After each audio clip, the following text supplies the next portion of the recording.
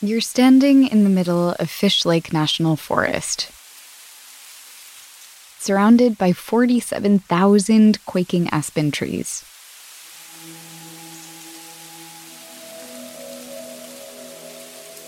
You look around at the sea of spindly white trunks and listen to the building rattle of the flapping leaves that give the quaking aspen its name.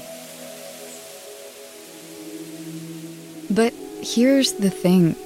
This isn't really a forest. Those 47,000 trunks aren't individual aspens, and the rustling you're hearing isn't actually the sound of thousands of discrete trees.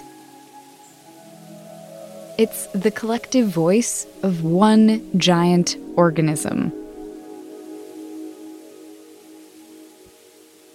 I'm Abby Peralt, and this is Atlas Obscura, a daily celebration of the world's strange, incredible, and wondrous places. Today, we'll meet Pando, the trembling giant. We'll trace the journey of how Pando grew to be this big, what's causing it to shrink, and how it became one of America's most talked about trees. After this.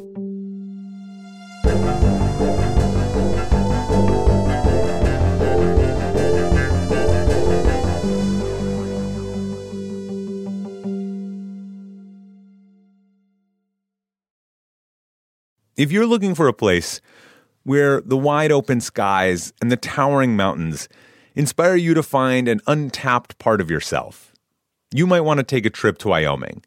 It's a place where bold, curious spirits forge their own way on all types of adventures. There is no shortage of iconic, expansive landscapes out there.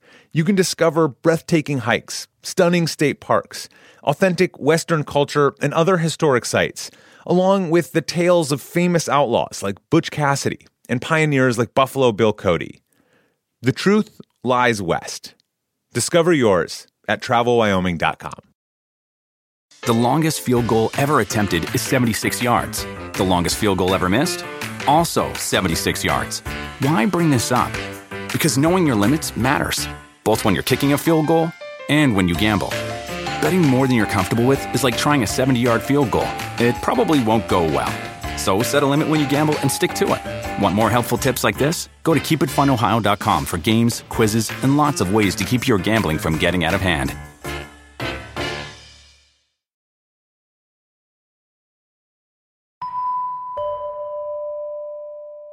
Pando is Latin for I spread. And that's exactly what this aspen has been doing in southern Utah for up to 80,000 years. Way, way back, it began as a single tree and spread outwards and upwards until it became the biggest organism by mass on the planet. Today, it covers 106 acres and weighs some 13 million pounds. And at the heart of its growth is its sensitivity. Well, aspen are really susceptible to a lot of things because I term it that they are thin-skinned, meaning their bark is very thin and they get infected very easily. That's Paul Rogers, the director of the Western Aspen Alliance and a professor at Utah State University. He studies aspen ecosystems across the globe and first met Pando about 15 years ago. So when they are injured or killed, response is to make a lot of babies asexually through the root system. So, I say if it's pinched or poked or hurt or chopped, its response is to send up a lot of what we call root suckers that turn into baby trees.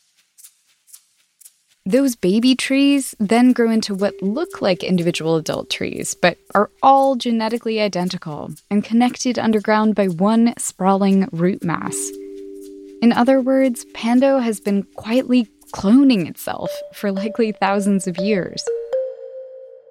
It bends our mind a little bit about what's the difference between a tree and a forest, but also even further, if our minds are open, between an individual and a community.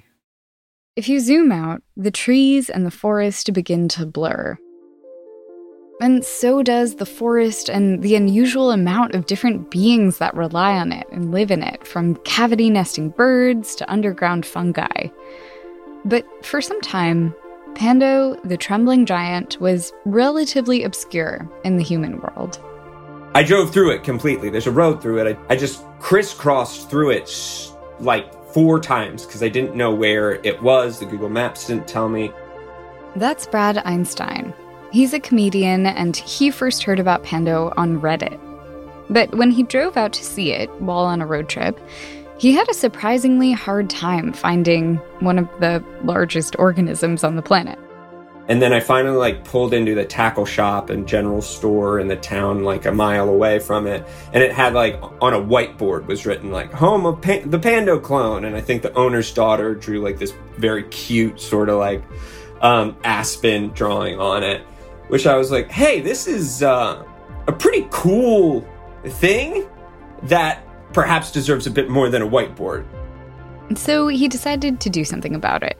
Enter his comedy partner. Oh, no, I'm Kyle Niemer. To be clear, Brad and Kyle weren't the first out-of-staters to get excited about Pando. They were part of a larger Pando awakening that was starting to take root across Reddit and around the world. Pando was becoming a bit of a celebrity, but maybe not for the reason you'd think. Here's Paul again. Since the last 10 years or so, it has become more well-known. I think partly because of the biggest, largest, fastest that we're often attracted to, but also to the fact that such a creature that's been around for likely thousands of years is falling apart on our watch. If you or I walked into a town and there was 50,000 residents and all of them were above the age of 80, this is not a very sustainable formula for the health and well-being of that town. They're dying. There's nothing, in quotes, wrong with that. However, where's the next generation or the next 2 or 3 generations? Pando is like an aging town that could be on its way to becoming a ghost town. And it's all because something is destroying the next generation. The killers behind it? Ungulates. Ungulates. Ungulates? Ungulates are just mammals with hooves. Mammals with hooves and an appetite for baby aspen trees. There's too many deer. And cattle. We're not going to talk about the cattle because... Can't talk about the cattle. Heaven forbid we talk about the cattle. That's going to make the ranchers very mad. So this is where Pando's story starts to get a little political. For decades, ranchers in southern Utah have brought their livestock here to graze. The baby aspen shoots, which are so nutrient-dense, are prime cow snacks. And then there's the deer population, which has ballooned for all sorts of reasons, from tourism to hunting. The wolves were there and they killed all the wolves, so then all the deer came, but then the hunters didn't want to walk too far to get to the deer, so they brought more deer in, so it was easier to hunt, which then makes it easier for these animals to come in and eat the aspen shoots before they're fully grown. As Pando continued to shrink, its following kept growing. It started making headlines in mainstream news and celebrity blogs. Someone started a tech publication called the Pando Daily.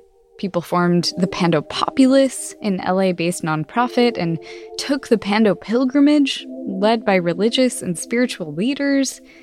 Brad and Kyle made a comedy video about Pando, accompanied by a fundraiser called the Pando Pledge. Because Pando isn't just the world's most massive organism. People also see it as one of the planet's clearest examples of interconnection, of individuals acting in community. These natural systems provide wonderful examples for sort of a path forward, not just ecologically, but socially. And maybe more than anything else, people are thinking, what would it mean to sit back and watch that metaphor die?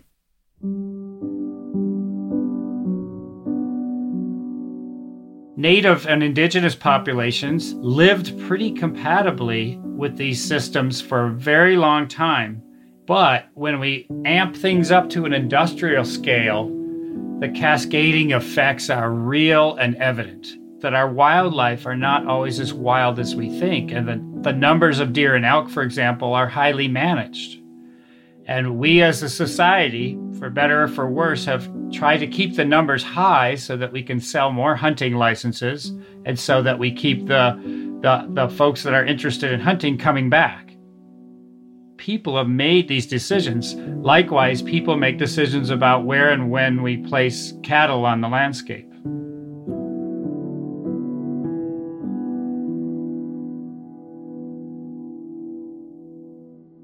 If you talk to different people, you might get a few different answers as to what decisions should be made about Pando's future. The answer's a fence, and it's $70,000. While Brad and Kyle's Pando pledge didn't raise the $70,000 they would have needed to fully fund the fencing, they did end up bringing in enough money for some improved signage. Brad and Kyle see it as a way to get people to care, opening up a small gateway into taking action on other bigger problems. I think also comes to that, nuance of our generation that we need to change, that paradigm shift of like, this thing is beyond us, so let's keep doing it out as it is. Like maybe this could be the shift that, no, it's not. We can save it. We can change things. Already, things are changing for Pando. Researchers have fenced off 2 sections, and the results have been good. Baby aspen trees are growing back, healthy and strong. But here's the philosophical part. Do we want our wild lands to become artificial museums, to become fenced in? To be clear, Paul does see the fence as a solution, but as more of a band-aid than a cure.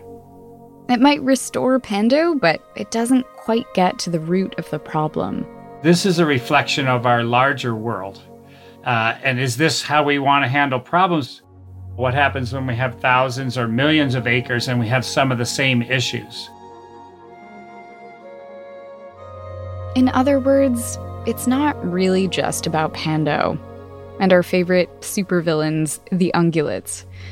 If we really take the Pando metaphor to heart, those 47,000 trees are all one organism, and so are all of the species that call those trees home. And maybe if you zoom out, so are those millions of acres of aspen Paul is talking about across the globe.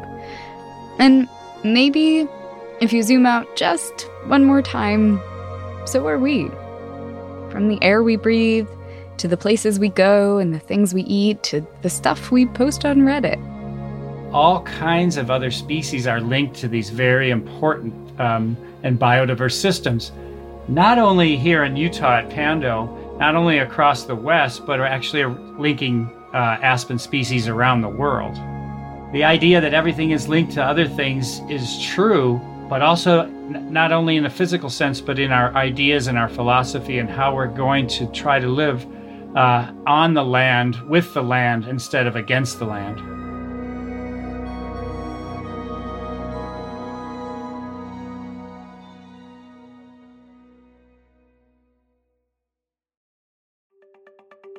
Thank you so much to Paul Rogers, Brad Einstein, and Kyle Niemer for taking the time to talk. Our podcast is a co-production of Atlas Obscura and Witness Docs. The production team includes Dylan Thuras, Doug Baldinger, Chris Naka, Camille Stanley, Sarah Wyman, Manolo Morales, Chinenya Onike, Maddie Weinberg, Camille Mojica, Tracy Samuelson, John Delore, Peter Clowney. Our technical director is Casey Holford. This episode was mixed by Luce Fleming. Our theme and end credit music is by Sam Tyndall. I'm Abby Peralt. Thanks for joining me. Witness Docs from Stitcher.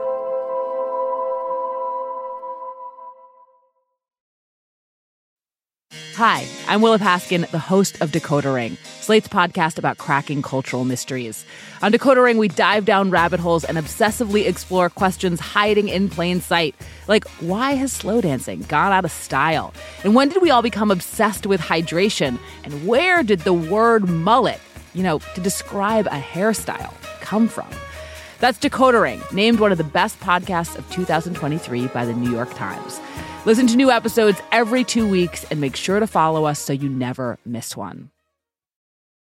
At Radiolab, we love nothing more than nerding out about science, neuroscience, chemistry. But we do also like to get into other kinds of stories. Stories about policing or politics, country music, hockey, sex, of bugs. Regardless of whether we're looking at science or not science, we bring a rigorous curiosity to get you the answers. And hopefully make you see the world anew. Radiolab, adventures on the edge of what we think we know. Wherever you get your podcasts.